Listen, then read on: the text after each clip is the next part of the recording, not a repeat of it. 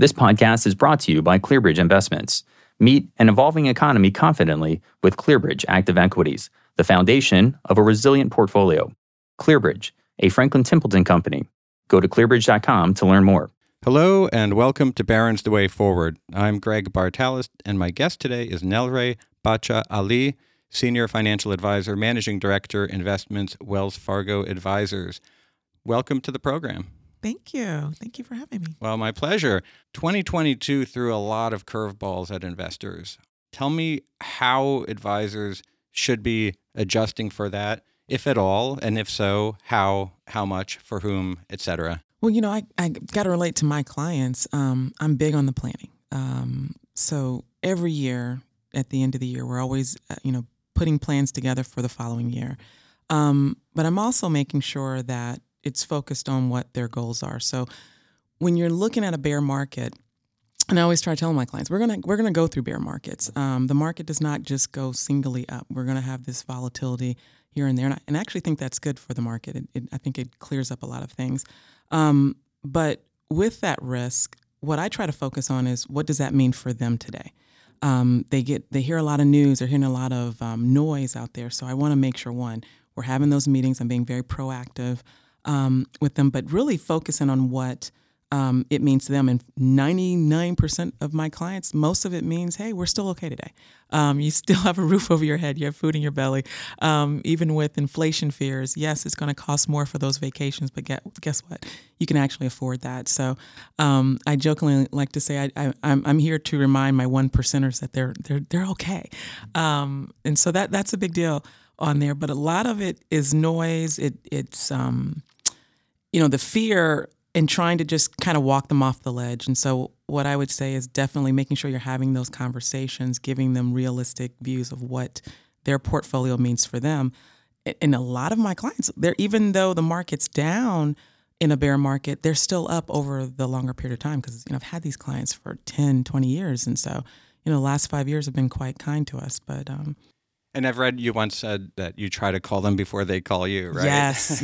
I think that's probably the biggest thing is just making sure I'm getting in front of them. So when I'm talking to my team, my whole thing is who haven't I talked to in the last 30 days?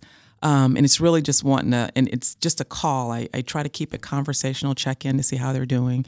And I call it a temperature check. Usually when I'm having meetings, the one thing I will end with after we've gone over everything, we've talked about planning, estate, and everything's happening with inflation and the stock portfolios, and I'll say, okay, what haven't I taught? What's keeping you awake at night? That's my last kind of tell me what's keeping you awake at night, and it usually is something funny like my shoulder. Mm-hmm.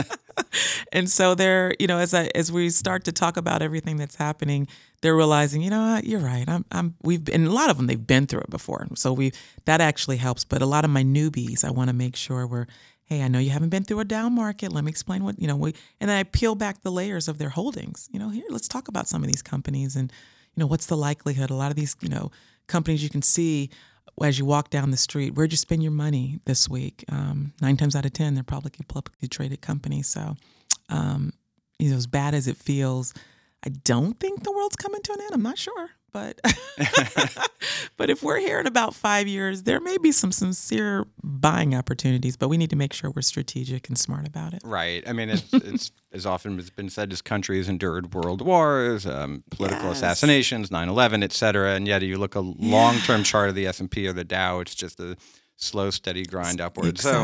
Exactly. So we're going to have corrections, and I stress corrections, not crashes. I think that's really important. I think that what you hear in the news or differently, they're flipping the channels.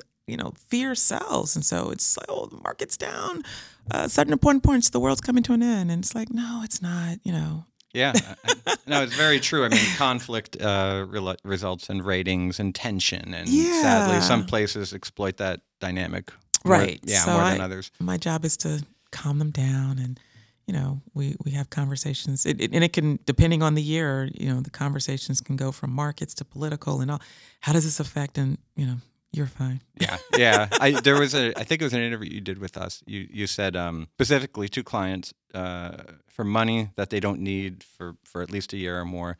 You said, hey, that uncomfortable feeling you're feeling, that's the buying opportunity. Right. And there's so much truth to that. I mean, when an investor's finger is hovering above the enter button where they're looking to sell, oh my gosh, precisely at that moment is probably when it should not be the sell button, but the buy button, Right. or at least just pull your finger Exactly. away from the keyboard.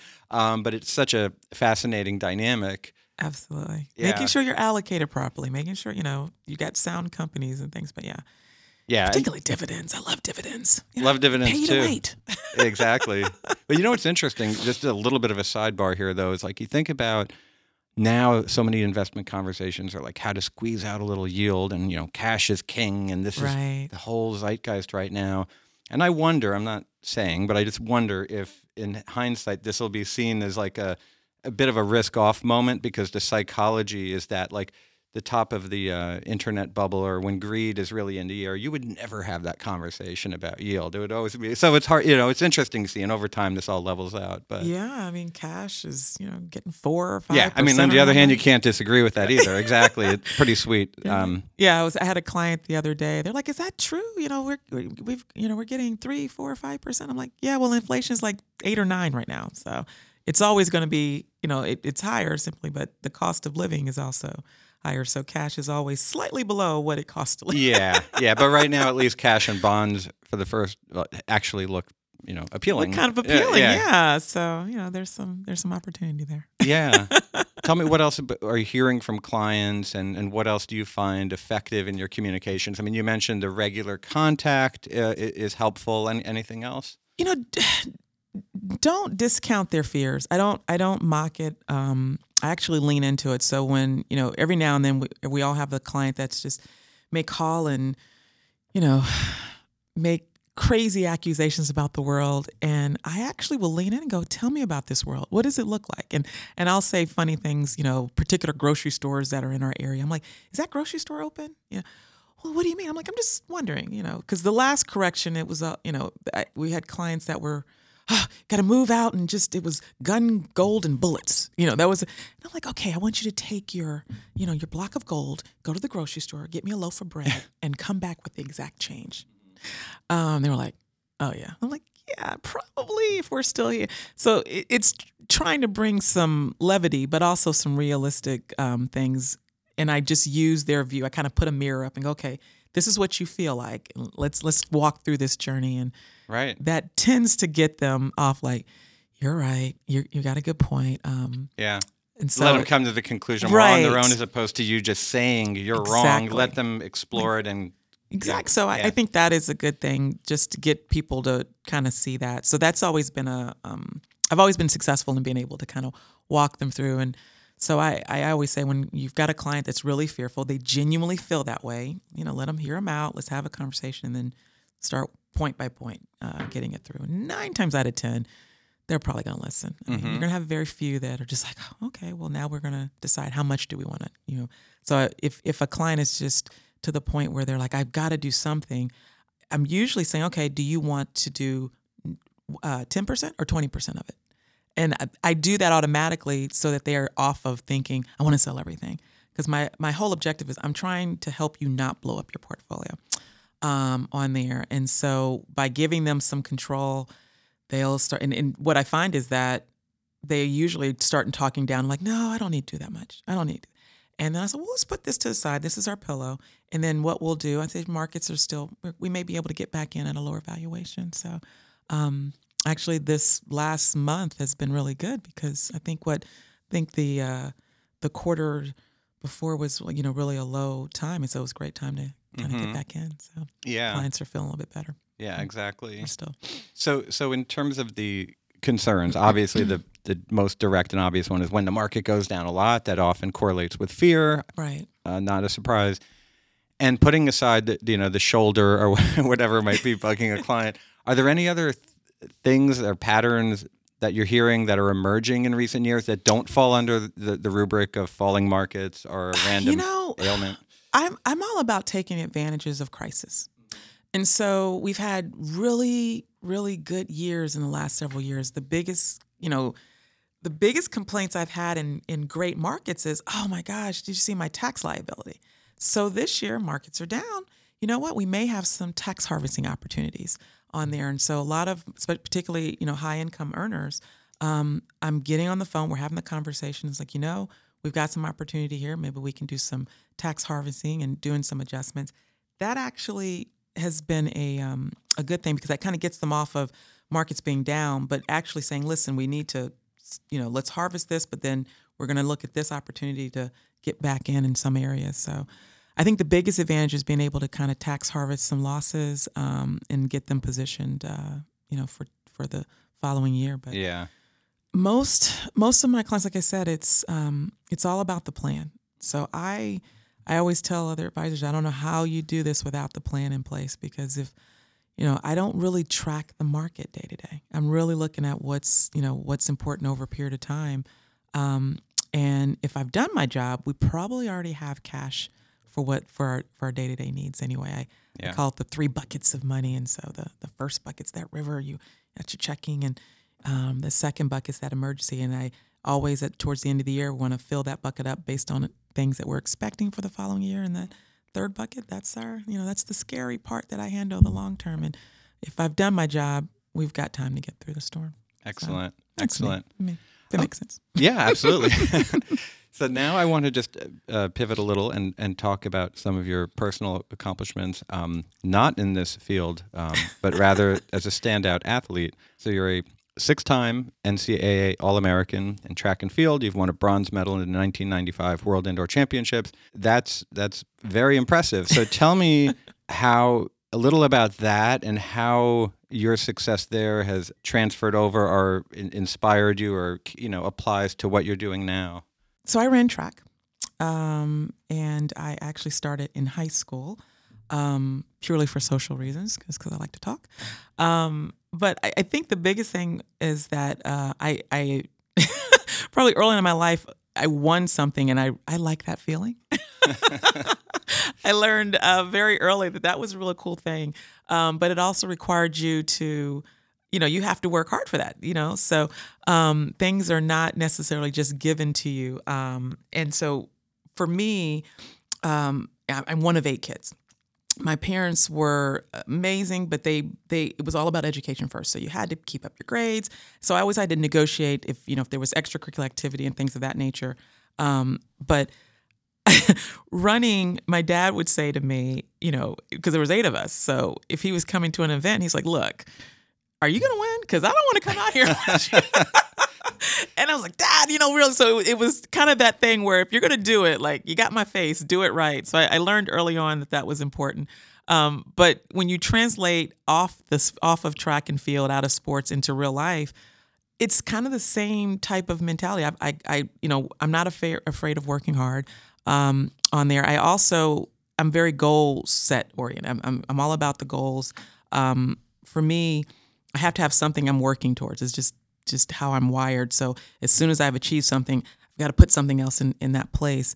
And so when I was starting out in this industry 20 plus years ago, I just focused on what I knew I could do. And as my dad would say, that which made you successful and everything else is going to be the same thing that'll make you successful in whatever ventures you have. So I focused on, what? I could do this. I'm smart. I'm capable. It's just going to take me some time.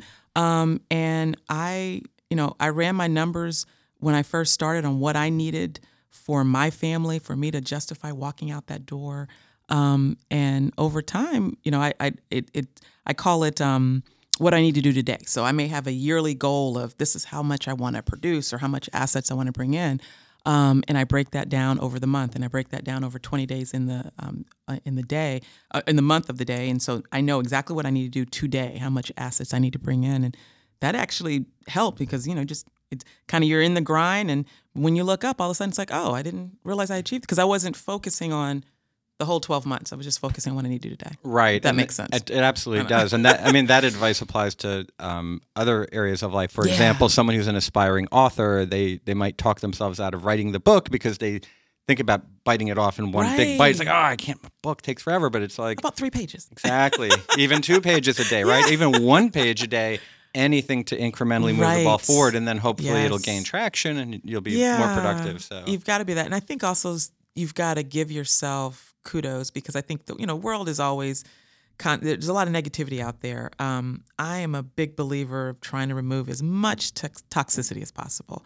And so I don't necessarily tell everyone what I want to achieve because a lot of people just don't have that vision.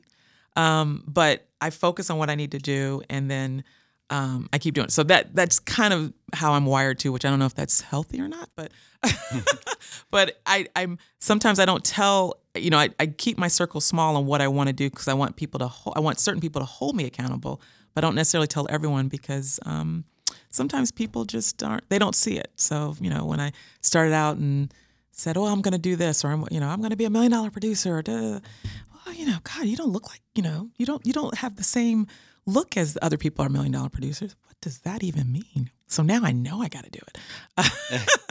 Meet that challenge. And what was the pivot? What inspired you to enter, the profession? Well, it was actually in college. I went to Georgia Tech. I was an engineer major, electrical engineering major, because my dad said I was good at math and science. So I became an electrical engineering major for 3 years. I should not be an electrical engineering major. So I took some classes over at the business school, actually just to, I thought it would be just a reprieve during the summer. And a professor literally saw me and he said, why are you over at the engineering school? You should be at the business school. So I got introduced to investing in a class where we had to put together, it was a risk analysis, you put a stock portfolio together, and that was my first introduction to it in college, and I thought, man, this is cool.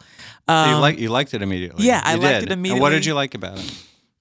The numbers, it made sense to me. Numbers have always made sense to me, and I just, the stocks and, these companies and valuations, and it was just, I was just really just the nerdy part of it that I just thought that was so cool, and the fact that wealth is built by just everyday, companies that are being spent. And so so that was my first kind of experience with it. And then, to be in an industry that's kind of all commission and everyone's like, oh, that's scary. You want something on salary. But my dad was the one that says, if you find something you love to do and you can get paid for it, one, you'll never work a day in your life, but it'll be something that you will invest in. So when you have your own business, it's going to be your baby. You're going to put everything into it. So if you're going to work hard, you might as well work hard for yourself. Yeah. So that aspect was really cool. But interesting, my father was concerned about me going into this quote unquote industry. He thought he was thinking that as women back in the 80s and 70s, he didn't think it was. I was like, Dad, it'll be fine. It'll be fine. He's like, I don't know. I was like, Dad, you're a lawyer. Nobody likes attorneys. Like, come on, it'll be fine. So, but he was very happy. He says, I don't know what it was. He was more worried about some movie he saw about how things are. I'm like, that's not. It'll be fine. But yeah, that was the first exposure to it, and it was something in the back of my head as I was working. I wanted to get back into it. So when that opportunity happened, I went head into it, and luckily, it worked out. So. Yeah, and you've mentioned that he instilled in you a mentality that failure was not an option. That is true. And my first manager actually said that when he hired me. He's like, failure's not an option. And I was like, okay, that's great. Mm-hmm. And at the time, one of the things I've talked about when I came into this industry, it's been 20 plus years. And I think my class of trainees, maybe like 100 of us, I don't know. And there was maybe 5 women, and I think I was the only person of color in there. But it was really kind of cool. We had a great time. But I think of all of us, I think there's maybe still 5 of us in the industry. And they talked about how hard it was. It's only about 1 or 2% of people are going to succeed. But for me, I think just coming from a big family, I have 5 brothers. Anytime my brother would say, you can't do it, I'm like, now I've got to do it. Yeah. So I've had people who've said, oh, this is not, this is going to be hard. I'm like, it's not that hard. I got this. I'm going to do this. So, and I like people. So I think that's important. So.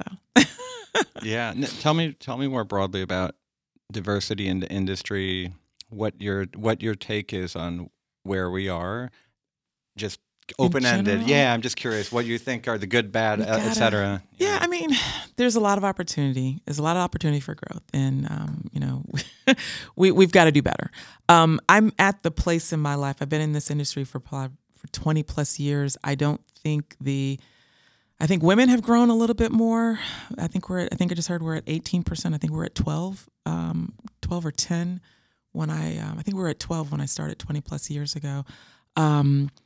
People of color, I think we've been at 1%. I think that may be negative now. I don't think we've grown at all since I've been in the industry. So I'm at the place in my life. I've got a great practice. I've got a great team. I realize that I'm no longer going to wait for someone to do it. I'm going to help and try to, I want to bring people on the team that are diverse, but also have that right, the right characteristics to be successful. So that's the first thing. But I want to be purposeful in making sure that I give opportunities to others that didn't necessarily have that, opportunity, things that I wish I had when I started out. So I just think it's my job to make it a little bit easier. So, and this comes back from just how I was raised. My parents were very big about giving back, and my mother would always say, it's not if, but when you get to the top, you got to go back down. Because if you don't, what's it all for? So for me, that's just a personal thing. It has nothing to do with corporate or industry. It's just something that I'm driven by. But I would like to see more women, more people of color, more diversity in our industry. And I just decided I'm gonna do what I need to do for helping my team and be very purposeful of bringing on other advisors. I've got a junior now that I brought on last year. She's phenomenal.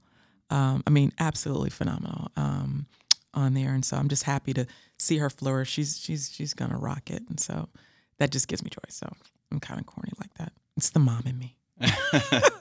Well, that's great that you can share your distilled wisdom, with everything you've learned, and you can help pass it on and hopefully bring in people. Yeah.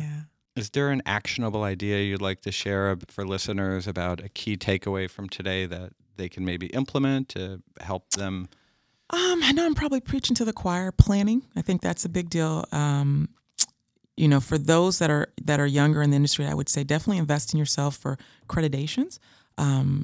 I think CFP and things of that nature are definitely going to add credibility to your practice. And then also for those that are, very successful in your practice as you're bringing people on the team, I think it's good to make sure your team does look like America. So that would be the things I would give to them. Excellent. Well, it was an absolute pleasure chatting with you today. Thank you for having me on your first podcast. It was terrific. Cool. It was excellent. Thank you so much. Thank you. Thank you. My guest was Nelray Bacha-Ali. For more advisor-specific podcasts, please check out barons.com/podcast. For The Way Forward, I'm Greg Bartalis. This podcast is brought to you by ClearBridge Investments. Meet an evolving economy confidently with ClearBridge Active Equities, the foundation of a resilient portfolio. ClearBridge, a Franklin Templeton company. Go to clearbridge.com to learn more.